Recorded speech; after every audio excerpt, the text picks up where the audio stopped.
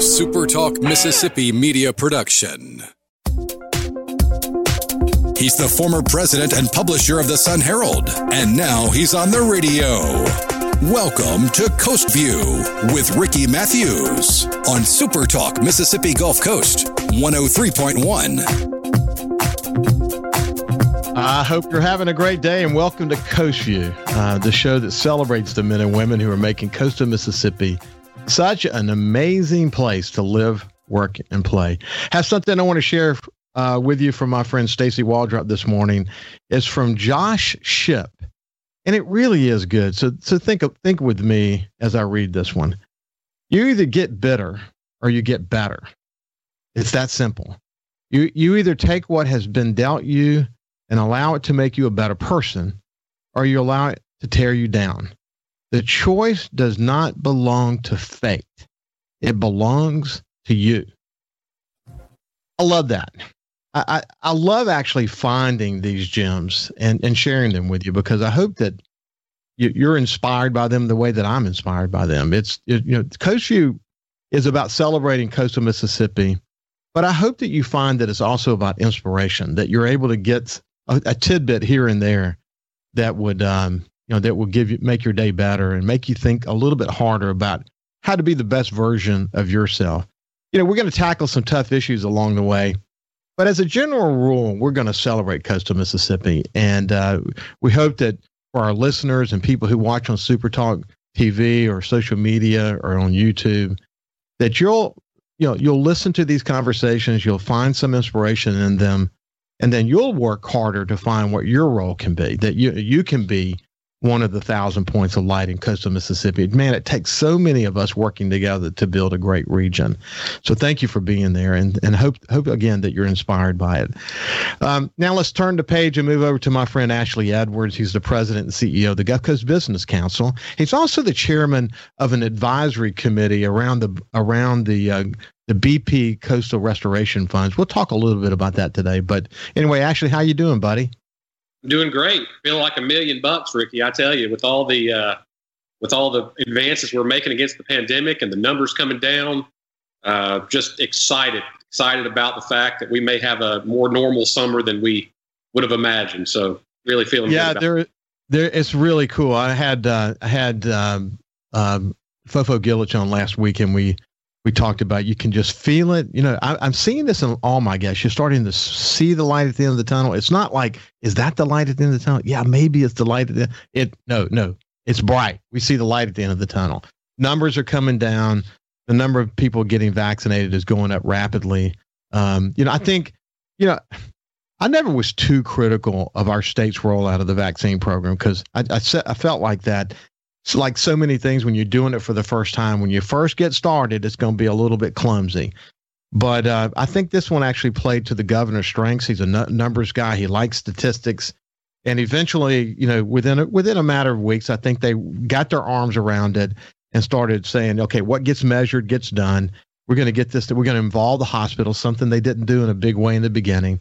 And, this thing sort of started tracking forward pretty well. I think Mississippi's stacks up well with other states. The number of vaccine, if you take the total inventory and you look at, okay, where we are at this moment in terms of shots and arms, we're well into the 70% range, which is really good. It means we're moving fast to get the shots in people's arms. We keep bringing that age down, which is a really good thing. And you see it in people when you walk around and you feel life coming back to coastal Mississippi, don't you? Absolutely. And I'm so happy for the frontline workers out there, many of whom have had to continue right on through the pandemic. You think about the pressure that's been placed on them to have to stay healthy for their families, but to also have to show up and go to work. And, the fact that they're going to be in a better situation, more customers coming in, our economic situation will almost certainly continue to improve. And I think it has a long way to go. I think we're going to see a really bold summer here. I think we'll see a lot of visitation on the coast. I think this is going to be a real good summer for us. Pent up demand. And We'll spend some time in the future continuing the conversation that you and I have had for a long time. And that is that all these trends that were in place before the pandemic, they got sped up by the pandemic. And just as here we are over 15 years later after Katrina, still trying to understand, how did it change this region in so many different ways? 15 years from now, we're going to be looking back on this pandemic and saying, gosh, some of this stuff, we're going to have the clear line of sight of, have history to look back at. But I think we're going to look back and say, man, it changed the face of the earth. In so many incredible ways. You feel the same way, don't you? Absolutely. I think that, I think a lot of folks really undervalue the extent that the pandemic is going to accelerate a lot of changes. We were already in a state of economic change in the United States and really across the world. This is only going to speed it up. And I think you're absolutely right. I think a generation from now, the business school history books are going to be teaching about the way that the pandemic fundamentally changed the world economy. I think it's, we've already seen some of it, frankly, but I don't think we've seen nearly the full extent that we're going to see. So I do think that this is going to be a big time. When you think about it from the standpoint of local businesses, certainly they've had to undergo a tremendous amount of changes. But look at what's happened in terms of financial policy, tax policy. Yesterday we had the new $1.9 trillion bailout package passed. I think that you're going to see the federal government begin to invest in reshoring companies, pharmaceutical companies that are making the input products for things that have national security value. The amount of investment that I think you're going to see as a result of this is going to be historic. And so, positioning ourselves to be very competitive in that new environment is literally the most important thing that we can be doing right now. Well, we're going to talk more about the BP money in the second segment, so we'll come back to that in just a second. But when you woke up this morning, what are the kinds of things you were thinking about as it related to the Business Council's, work? Well, it's interesting you say that because I actually woke up this morning doing a little bit of reading about the sort of the pandemic changes. And there were some really good articles that have come out. I do a lot of market watching. I'm kind of a hobbyist investor. I don't think it'd be fair to call me a day trader because I'm more of a buy and hold kind of a stock guy. But I really like to read the business news. I like to read the economic news. And, there was this analysis of how disruptive technologies are coinciding with disruptive development. And it's changing places. And the interesting thing about it is, the Austin, Texas and the Nashville, Tennessees of the world, they were sort of on the front end of this 15 years ago, but they're not really seeing it right now. Where it's starting to happen is in all of these towns and cities across the United States that had lagged behind a little bit. And what you're seeing now is tech companies are making huge expansions. They're going into markets where the cost of living, the cost of labor is far less. I think that within 10 years, we're going to see that the Silicon Valley in California is going to be relatively empty compared to all of the little silicon city centers that we're going to see around the United States. And so there's clearly a change happening here, and it surrounds these sort of disruptive technologies. But on the same note, they are looking to try to create a new environment in sort of new economic centers. And I just, to me, that is one of the most important conversations that's taking place right now. And as it relates to our work at the Business Council, that's exactly the type of thing that we were formed to do. We're a civil society organization that was really formed to make sure that we're pushing the coast forward to be positioned well for these types of changes that are occurring. And you had done some strategic work. And what's interesting about it, in that strategic work that you guys had done, looking at, where can coastal Mississippi go for many years to come, the whole notion of the new economy was part of that. The creative class, remote work was part of that. But if you take that now within the context of the pandemic and look at it, the opportunities are unbelievable. And you talk about, this disbursement of companies and maybe new centers emerging and whatever. But I think probably the biggest center that's going to emerge is not even a center at all. It's the amount of disbursement of remote workers that's going to occur. Look, I have a lot of friends in New York. My son works in New York. And I've mentioned it before on the air that Price Waterhouse is probably going to go to some kind of permanent remote work scenario. That's going to change the way they view corporate headquarters and all these big, important, centers that they have for their operations across the country. Every company's having that conversation right now. I mean, I would not want to be in the commercial real estate business in New York City now, or in any major city for that matter. That's the same point about Silicon Valley. The cost of doing business in Silicon Valley, that's where my company was once located. Man, I mean, it's expensive to do business there, dude. Why don't we do this? We're going to continue that conversation because that really does, I think it ties in extraordinarily well to the conversation we're having about the BP money and where we go from here. So we'll have that part of the conversation when we come back. This is Ashley Edwards from the Gulf Coast Business Council, and we'll see you after this break.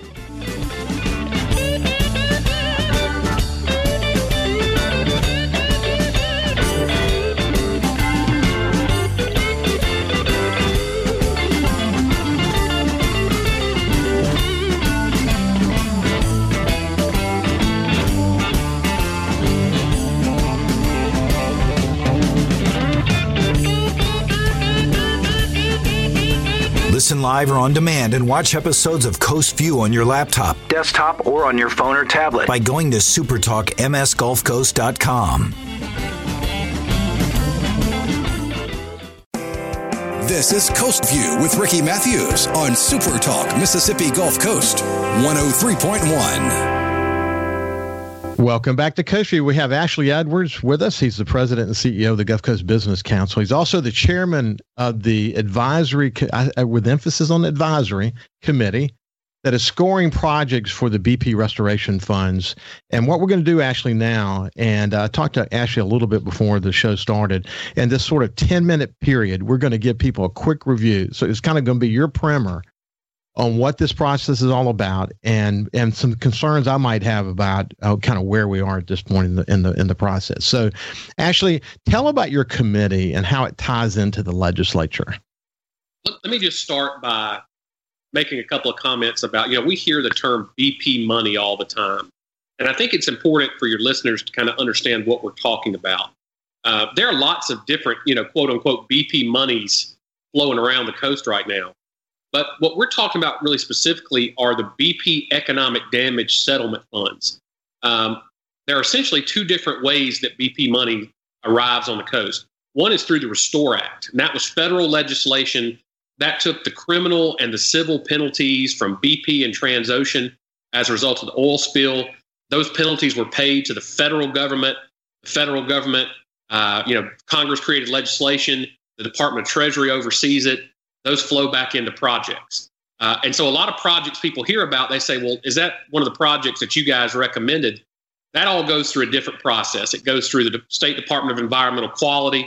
What we're talking about here was a settlement that was made directly between BP and the state of Mississippi. No federal government involvement at all. And what you had essentially was $600 million that came to the state of Mississippi as a result of the economic damages that occurred during the summer of the oil spill and in the time after that. And this was BP's way of saying, okay, we realize that, we're potentially liable here for quite a bit. Rather than going and fighting this out in court, we're going to make a lump sum settlement offer. And so those dollars are essentially the most valuable dollars we have because they literally can be used on anything. The legislature ultimately has the oversight of those dollars. They are they hold the power of the purse strings, and so they control the state budget. Those monies go straight into the state budget. And a decision was made back in 2018 by the legislature to spend 75% of the total funding in the 6 coastal counties of Mississippi. So essentially making sure the money goes back to the coast where the damage occurred. So now we're in a process by which each year people apply to the Mississippi Development Authority, ultimately to be forwarded to the state legislature, to say, we've got an idea or we've got a development. We'd like to have some of those funds come in to help us offset the cost of this development. And we've seen applications come from cities that have, things that they want to do with city funds. We've seen things come from private sector developers. We've seen things come in from nonprofits. And so what we do every year is we essentially look at all of these applications that come in, and we try to judge which ones will have the most transformational impact. And that means a lot of things. One of the things it means is, which one has a lot of additional financial leverage behind it. If at the end of the day, someone's saying, look, we need a 20% subsidy to put something really grand in place, but we're going to finance and bring 80% of the dollars from the private sector in here, dollars that would not be here otherwise. Well, that's something that, we want to pay attention to, and we obviously want to take a second look at. The other thing that we're looking for is, sort of those disruptive or transformational type developments, the things that, allow us to leverage other type of investment that comes in. As I tell people all the time, when you look at public finance, there's one of two ways you can do things. If you've got a road that needs to be repaved in front of your house, the city can either take money directly out of the general fund, they can go repave that road, or they can figure out a way to make sure that they're developing the land along that road to its highest and best use, so that the tax dollars that are generated can repave that road over and over and over for a generation.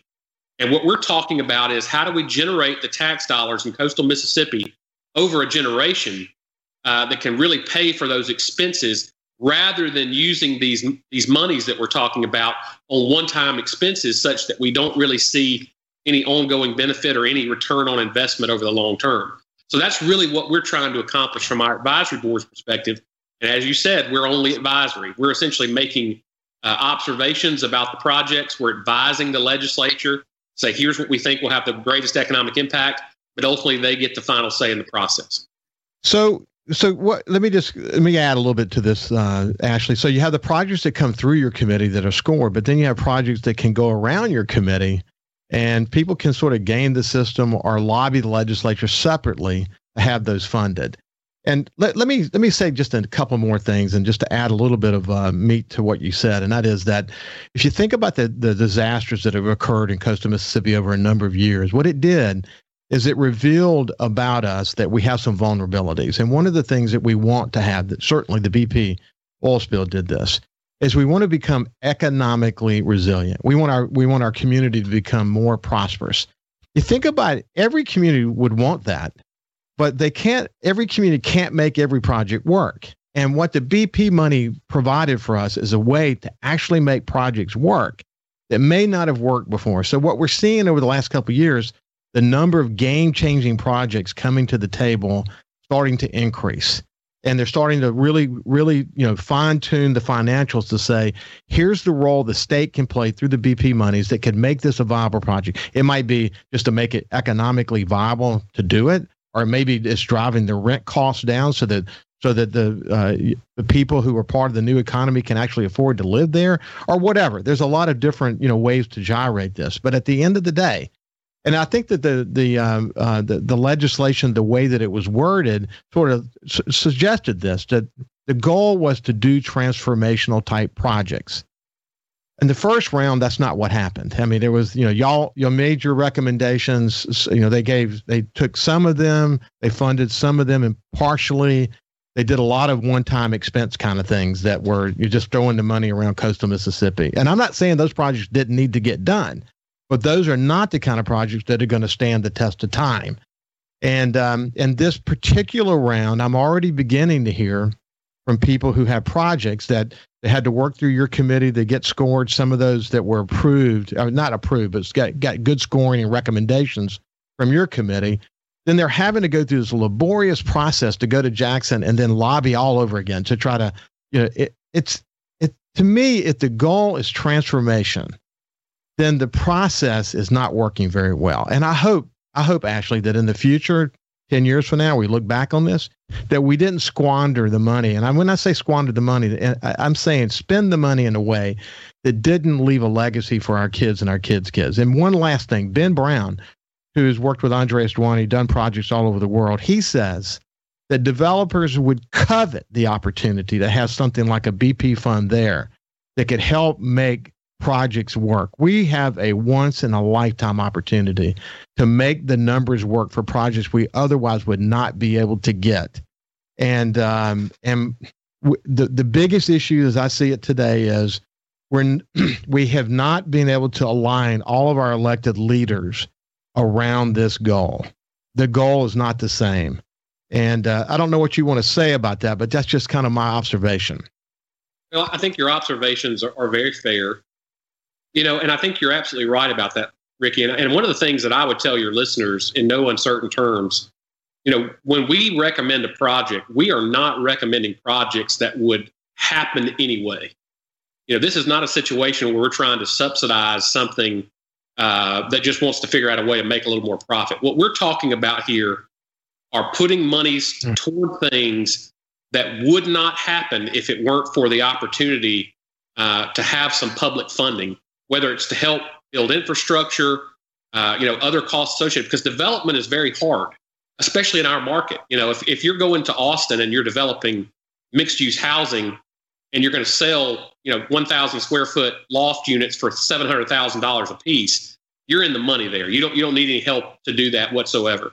But that's not our market right now. And so what we're talking about here is making sure that we're not squandering that money on things that just constitute expenses that could be paid for with other funds or sometimes even with other grant opportunities. And instead centering that money squarely on those things that will not happen, those investments that will not happen unless we figure out a way to help incentivize that development forward. Well, actually, I've said this before. This is hard work. And and I said it takes time and it takes patience. It takes money. It takes engaged developers. It takes architects who get it. This is not easy. And what we're trying to do is incent private developers to think big, to bring visions that will help us build things like mixed use. We're going to have Stuart Speed on tomorrow to finally discuss the projects that's been proposed for Gulfport. I'm really looking forward to that conversation because this is a case where there's some BP money that could potentially help make that project a reality. But there's so many more like that one. But what we'll do, we'll come back in a couple of weeks and we'll see how the process is going, and we'll keep the conversation going, and hopefully people will get on board with understanding that this is a once in a lifetime opportunity and we need to take it. So thank you for taking this time, buddy. Thank you, Ricky. Lots of good work lately. Always enjoy your show. So thanks so much. You bet, buddy. We'll see you later. And when we come back, we have Mary Graham from Mississippi Gulf Coast Community College.